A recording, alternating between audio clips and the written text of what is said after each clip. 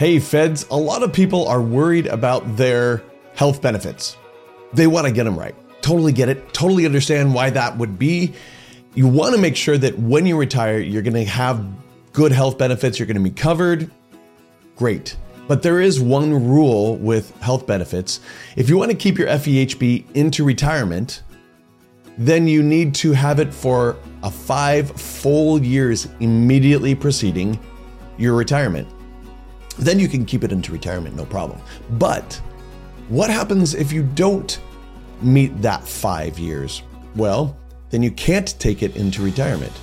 You can't take FEHB. However, I wish everything was that cut and dry, because it's not that cut and dry typically. Like this question we received during one of our workshops. Here it is.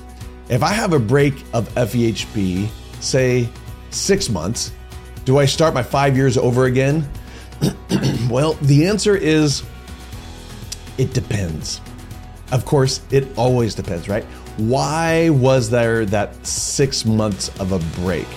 Now, if you left federal service, let's say you worked 2 years and you left federal service, and then you came back and you started up your FEHB for the next 3 years, you can retire, and that is 5 years because you were in 5 years within the federal service, and that's right. That's good.